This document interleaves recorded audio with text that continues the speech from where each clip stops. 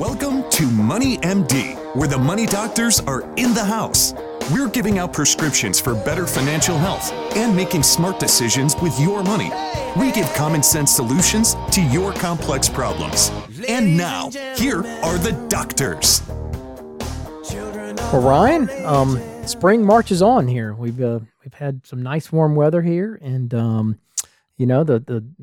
NCAA tournament continues, and we're down to the Sweet 16 now. Sweet 16. A lot of people picking Gonzaga or Arizona to win it all. But still got some old faithfuls like Duke and North Carolina in it still, so that's pretty cool. Absolutely, yeah. So that's going well, and we're gearing up for a Masters. I mean, that is right around the corner. Shame Phil's not going to play this year. I guess you saw that. No, yep, he's sitting out, so it'll be interesting to see who's going to take it this year. So I really don't know who the favorite is. Do you know? Yeah, I don't know either. These young guns, like the Sam Burns. He obviously is hot because he just won, and there's just I don't know. There's a lot of young guys that are just super good, and so Colin Morikawa, and some of those guys. So I'm going to say Justin Thomas. That's my pick. Yeah, Justin Thomas. He's been super hot, and he is just incredibly good, and he's due for a major. So that would be. I could see that for sure. So anyway, it'd be fun. Hopefully, weather be nice, and we're gearing right up to that. So that's fun. And speaking of fun, I mean, not fun topics. The non-fun topics we're going to talk about today. One of them is a recession. A lot of talk about recessions, Ryan, and so I just thought we'd take a little bit deeper dive this morning and answer the question: is a recession in the cards? Yeah. This year, next year, going forward, we know it's going to come eventually. We always have recessions, but interesting article here out of marketplace.org very recently. So we're going to dig into some details of that. Yeah, and the next we'll talk about, since the Fed has recently raised interest rates for the first time, 3 years? Yep. We're going to talk what that means for you. What does that look like when it comes to buying cars, buying homes? So we'll kind of walk through that and see what that looks like for everybody out there.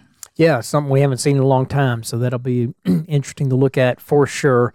By the way, I'm Steve Marbert. I'm a certified financial planner and a Dave Ramsey SmartVestor Pro with over 27 years experience in financial planning and investment advice. And I'm Ryan Borders. I'm also a certified financial planner, and I'm a Dave Ramsey SmartVestor Pro. Yeah, and we're excited to have you listen to us today on our weekly show. Our podcasts are up every Friday.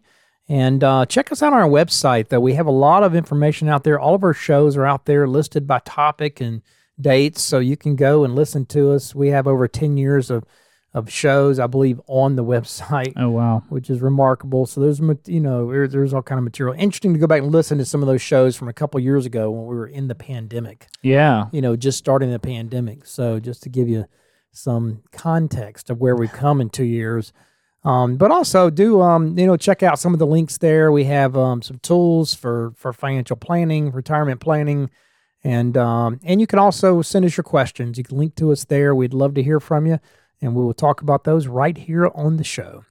Well, Ryan, we're going to start off here with the financial fact of the week. Yeah, so obviously everyone knows it's been the Great Resignation is what a lot of people have said recently. So, 47.4 million Americans quit their full-time jobs in 2021. That's the highest annual number on record in the United States based on the data they've been tracking since 2001. So a lot of people have been moving up in job, going to other jobs or retiring. We saw that too.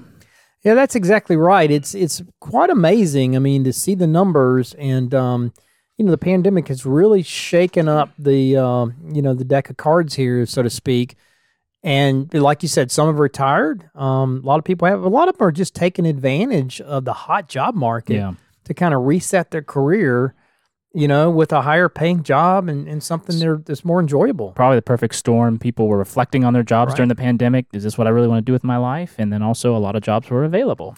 I think it's a great time to do that. So they're smart to do that. I mean, because, if you're going to change jobs, you want to do it when you can get the most money for a new job and you have a better pick of where to go. So, and it's happening. So good fact of the week.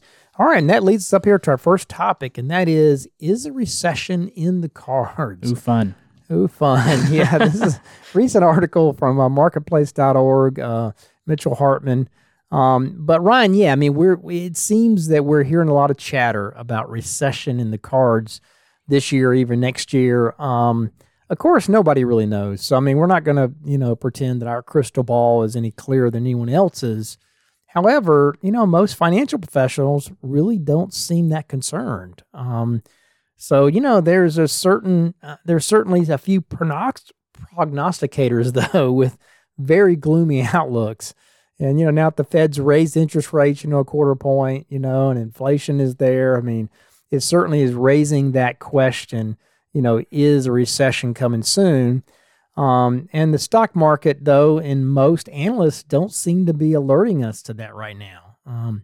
But Federal Reserve Chair, Jay Powell, didn't seem to think so either, as he announced that the quarter point interest rate hike last week that, took reporters' questions.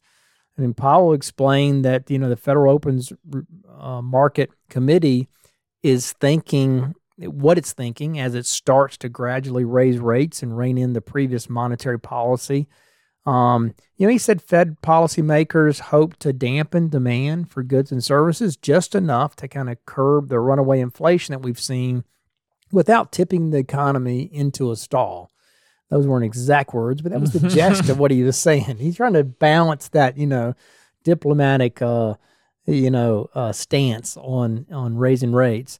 But worse, they're trying to avoid another contraction, like we saw briefly during the pandemic just 2 years ago. Yeah, the term floating around recently is soft landing. They're looking for a nice soft glide landing. So let's hope for that for the economy. So some economists, of course, are kind of mixed on the question. Surprise, surprise. On what the hawkish side are those who've been warning for a while that inflation was getting out of hand. This guy, Peter Morsi, a professor at University of Maryland, said the Fed has been consistently overly optimistic about inflation coming down, and it's really behind the curve. He says because the Fed waited so long and let inflation get so high and pervasive, it's going to have to do more than raise interest rates 0.25% every month, or two to really slow the economy down. He's not totally by himself either. So there is a fair amount of skepticism out there. The Fed can effectively navigate this challenge in this global economy and geopolitical situation. However, even with the bearish economists put the odds at the recession less than 50%. So even the bearish people are saying, hey, less than 50% over the next year. Yeah. Right. That's right. Yeah. I mean, most economists, they kind of rate the chances of a near-term recession as significantly less than 50% or even odds. In fact, a recent survey of analysts put the odds at only 30% for 2023, so for next year. So really the consensus is a lot less than 50%. And that's despite the outlook for Europe and, with the war and the global economy cooling off a bit. Eric Friedman, the chief investment officer at U.S. Bank, he expects a mild recession slowdown, small economic slowdown, but nothing worse, not a recession. And, though there are risks that outlook, as he pointed out, such as a faster tightening of monetary policy leading to a rapid climb in rates and persistently high energy costs, while we have a dampening of consumer and business activity. So there are risks out there, but most analysts are putting the odds at more like 30% for next year and even lower for this year. Many analysts remain optimistic that the Fed will be able to engineer the so-called soft landing, taming inflation and restraining demand without reversing the economic recovery. The U.S. Conference Board's prediction for next year is that the U.S. will grow at about 2 to 2.5% and be just fine. And that's really fairly robust, considering the fact that it includes the environment that we're in with the Fed raising rates and higher inflation in general. Yeah, and so Dean Baker, a senior economist at the Center for Economic and Policy Research, sees a low risk for recession. So recessions are typically caused by the Fed acting too aggressively or an asset bubble bursting, he said. So neither of which he thinks is in the cards right now. He says, we're going into this with a very strong economy, so 3.8% unemployment. We will have some choppy waters and the supply chain because of the supply chain with COVID-19, but none of that translate into recession. So Dean Baker doesn't think so.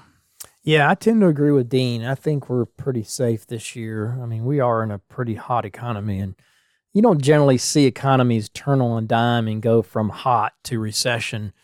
So I think we're safe this year. We'll have to see what next year holds, but I like his outlook. But when you look back at history, media pundits, they always try to make comparisons to the past when there was high inflation. America has suffered through several bouts of inflation before, but many experts only want to consider precedents from their lifetime, that they remember, and that's the inflation of the 70s and 80s that was conquered by the rapid interest rate policy measures of Paul Volcker back in the 70s.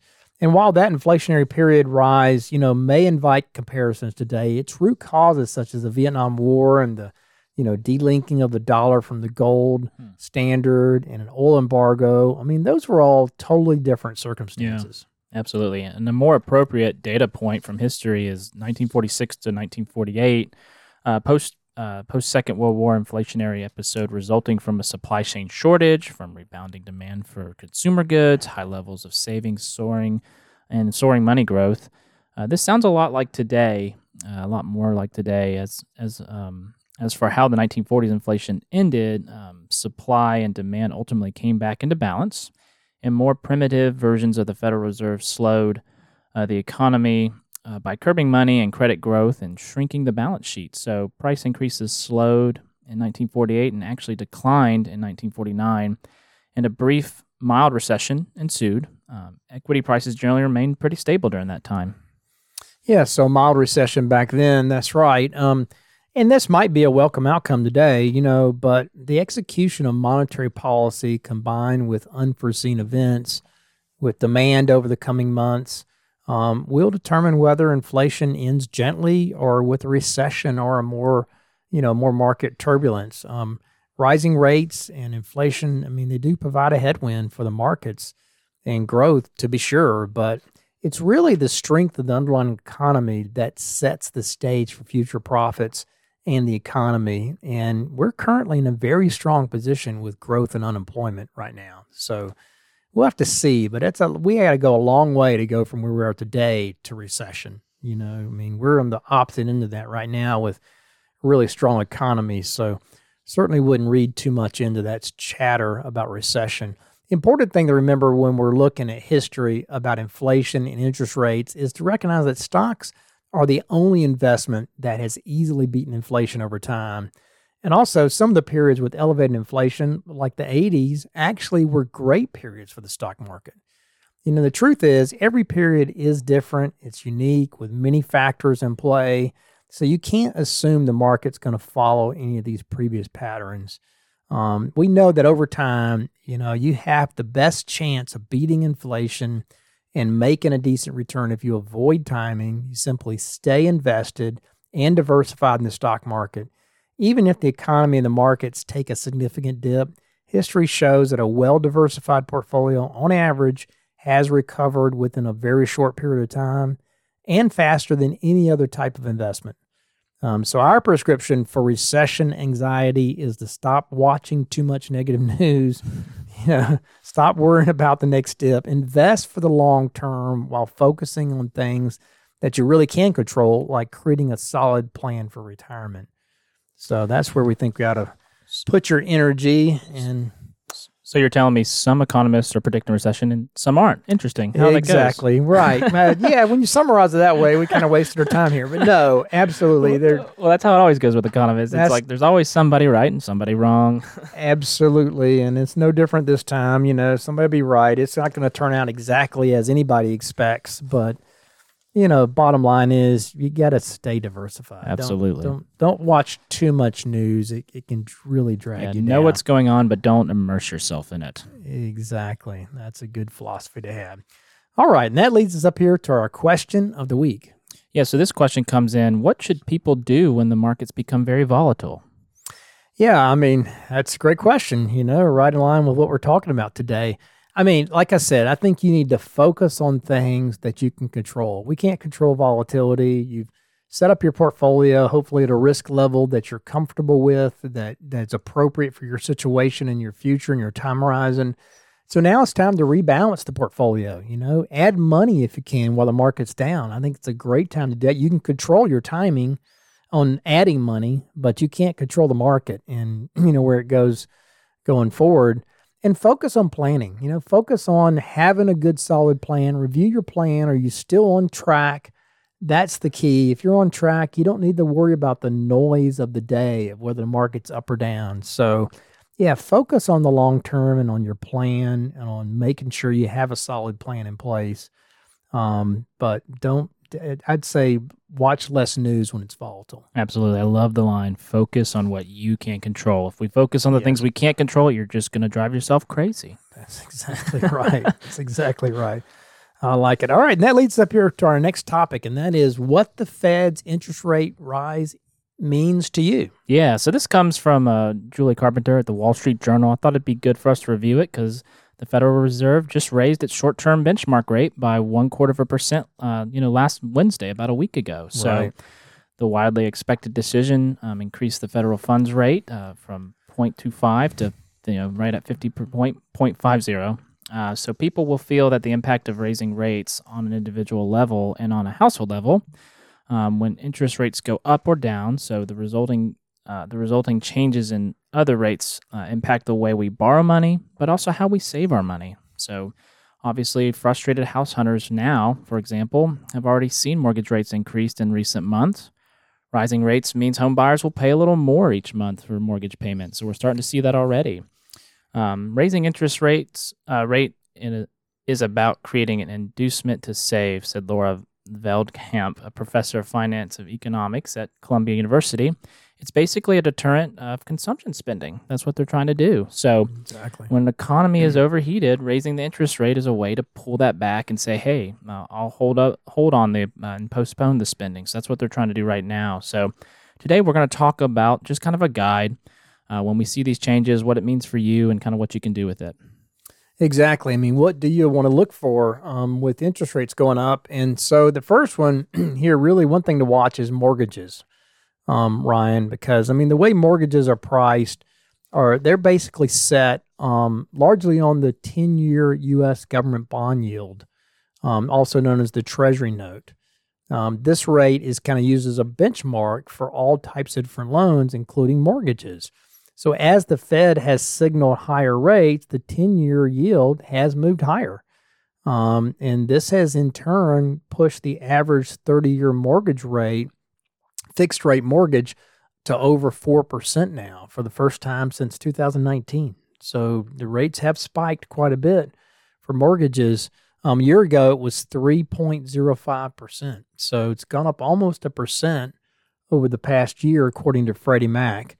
And over the past 2 years, low rates and low inventory have fueled, this white-hot housing market that we're in right now. But with skyrocketing home values leading to kind of these fierce bidding wars that are going on, rising rates is going to have an effect over time. And so as of January, though, the median sale price for a single-family home stood at $357,000, up about 16% year over year, according to the National Association of Realtors. That's amazing. 16% in 1 year. That can't last forever. Yeah, and it kind of goes back to everyone was trying to jump in because interest rates were so low, but at the same time, housing prices were jumping up so much. So was it really that good of a deal? Because you're paying more for a house, right? Exactly. Yeah, you are. And then, so I just wonder about that. Curious, what was your mortgage rate when you built your house in the 90s? That's a good question, Ryan. It was in 1991. My first mortgage rate was 9.25%. Oh my gosh, 9.25%. Yeah, and it did come down shortly thereafter because rates were coming down. But all the 80s really high rates that were left over from the double-digit rates from early 80s. And but yeah, I refinanced at 6% about 2 years later, I think, when rates dropped quite a bit. And so, yeah, and then it went down from there. I was just curious. Every decade's so different. And so that's, God, I couldn't imagine that. Perspective, huh? Yeah, 4% still sounds pretty good. Yeah, golly. So, yeah, the prospect of a higher rate has begun to reduce refinancing demand. And rising mortgage rates will likely create even more difficulty for those who are looking for a house. We'll likely see some decline or at least a slowdown So just, be on the lookout for that. So the next is high yield savings accounts and certificates of deposits. So right now, banks have little incentive to raise interest on savings accounts. So we tell a lot of people to put their emergency fund in like a money market account. Well, I haven't really paid a lot out recently because interest rates have been so low.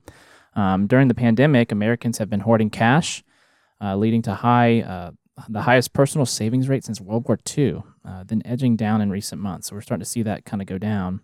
The traditional view is that raising interest rates helps savers, but most people who are savvy are in a broader range of assets. Yeah. So this is Caroline Folan, a professor of economics at Emory University. For your average person who just has their money in a savings account, you make nothing really right now. That's right. The interest rates offered on savings accounts and many certificates of deposit often move with the federal funds rate, according to FDIC. The average annual percentage yield on a 1-year CD is about 0.14%. Goldman Sachs, they have a Marcus account, is now offering just 0.5%. And online banks like Ally are also offering about 0.5% for their high yield savings products. So not really good. No, those will go up with short-term rates. So, but about 0.5% at Capital One, I think too, and American Express has a high yield at about 0.5%. Yeah. So low interest rates very much affects savers. So basically we'll see that change as the Fed funds rate continues to grow. We should see a better return on those. So there's a positive for you. I mean, there you go. Savings rates will go up. Finally, you'll be able to make something in a money market account because they've been like zero over the past 3 years. With inflation, it's really sucked because you're just... It really has. Yeah, I mean, you're really losing your value. Yeah, so that'll be a welcome change to start seeing some higher rates. And the Fed, they're talking about raising rates now every single meeting, so 6 more times over the course of the year. If they just did a quarter point, that would be 1 3/4%, but increase by the end of the year. So we'll be at around 2%, by the end of this year, and so you'll be able to get some real yield on your savings. So that's going to be a big deal, for people that have a lot of savings and a lot of money sitting in cash. So that's a good thing. There you go. There you go.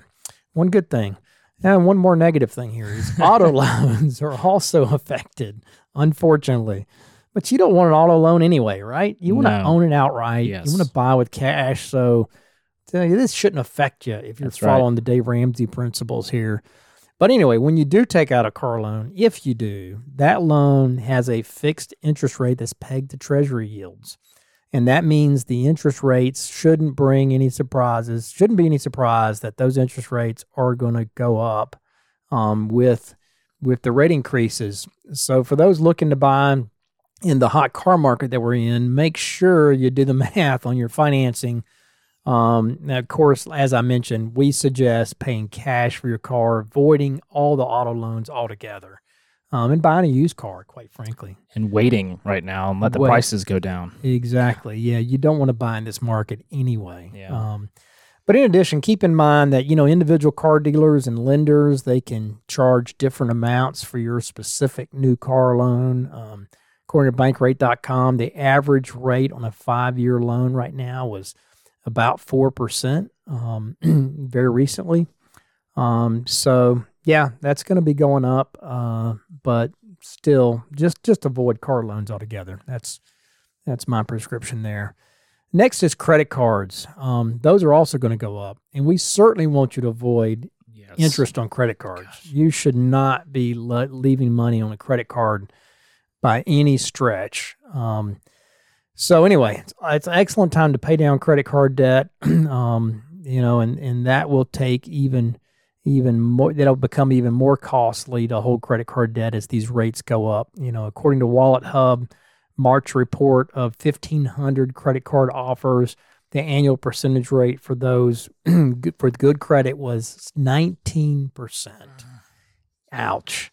You don't want to be throwing your money in credit card debt. So that's in today's market. Of course, that's going to go up. With the interest rates increasing, it's going to affect those rates over time. I mean, those folks, they raise their rate for any reason whatsoever. Yeah. If you're late on a payment, your rate goes way up.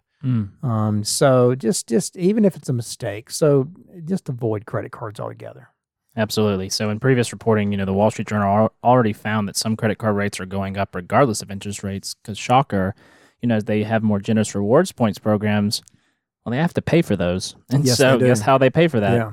Yeah. They're charging the higher interest rates to make back all that money that they're dishing out to people. So, yeah, those rewards aren't always as great as they seem because we're the consumer is the one actually paying for those rewards. Yeah, absolutely. And then the last is student loans, which has been a big topic lately, as it always is. For those with federal loans, interest rates have already been set for 21-22 school year. Every May, the interest rates for federal student loans is set according to a 10-year Treasury note auction. These rates are fixed for the entirety of the life of the loan. The rate for direct subsidized and unsubsidized undergraduate loans is currently 3.73% until June 2022. So according to the U.S. Department of Education, next year the rate increase could impact loan distributions for the following academic year.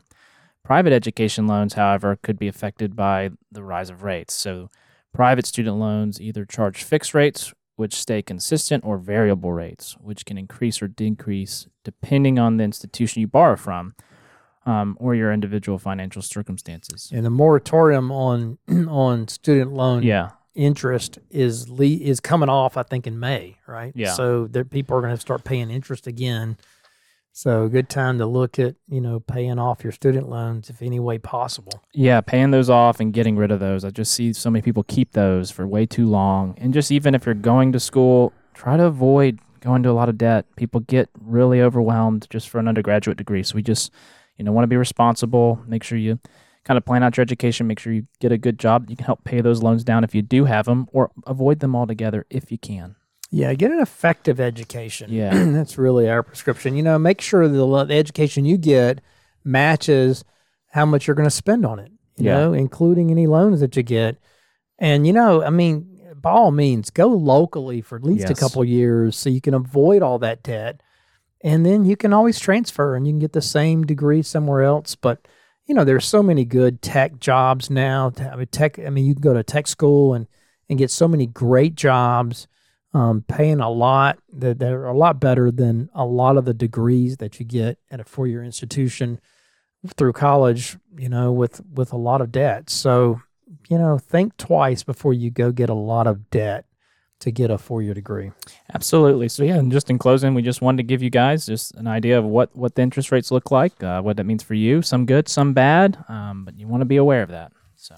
Absolutely. All right. Good topic. And that leads us up to our final thing here, and that is the prescription of the week. Yeah, absolutely. So this one's really good because it is tax time. People are finally getting their refunds. And so one thing we tell people is, hey, use your tax refund to pay off debt or set up an emergency fund if you don't have one already. So absolutely. If you haven't accomplished those things, a lot of people are getting some pretty big tax returns this year. Maybe you invest some of it. If you have all those set up, you're debt-free, you have an emergency fund, maybe you can put it in a brokerage account or make sure you fund your... How about a Roth? Yeah, your Roth. Yeah, you have till April 15th. Or an HSA. I love HSAs too. You have till April 15th to do that. So yeah, fully fund those. I know people, what I see people do historically is they'll get their refund and then they'll go on vacation. Yes. And they'll go spend it. Yeah. This vacation should have been budgeted all year long. So Absolutely. You should have your vacation fund that fully funds your vacation. A tax refund is not a bonus. It's not a bonus. It's not to go take another big weekend and go have an extravagant weekend somewhere and spend it all. So go fund your Roth IRA. You need to be fully funding that. That's money that it's a great deal, particularly for young people, because that money grows tax-free forever. It'll come out tax-free, and you get access to the original contributions if you need them. You should leave it alone, but if you need it, you can get the original contributions you can get back. That's a great deal. You need to fully fund that. And with the extended child tax care credit, I had some friends actually get a very big refund back, very large, and they paid off all their debt with it. Oh, wow. Went debt-free. That's great. That's great. Yeah, they need awesome. to stay that way now. Yeah, exactly. So Roth IRA, HSA account, health savings account. I think that's another great tool.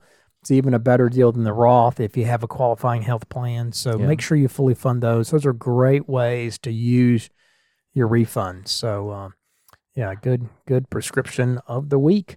All right, and that brings us to a close for this week's edition of Money MD. Tune in next week to hear more prescriptions for your financial health. Check us out on our website, moneymd.net. Send us your questions. You can link to us there. We'd love to hear from you. Or you can give us a call at Richard Young Associates at 706-739-0725. Thanks for listening. Have a great rest of your week. This program contains general information only and should not be taken as specific investment, tax, or legal advice. This broadcast is not a solicitation for the purchase or sale of any security.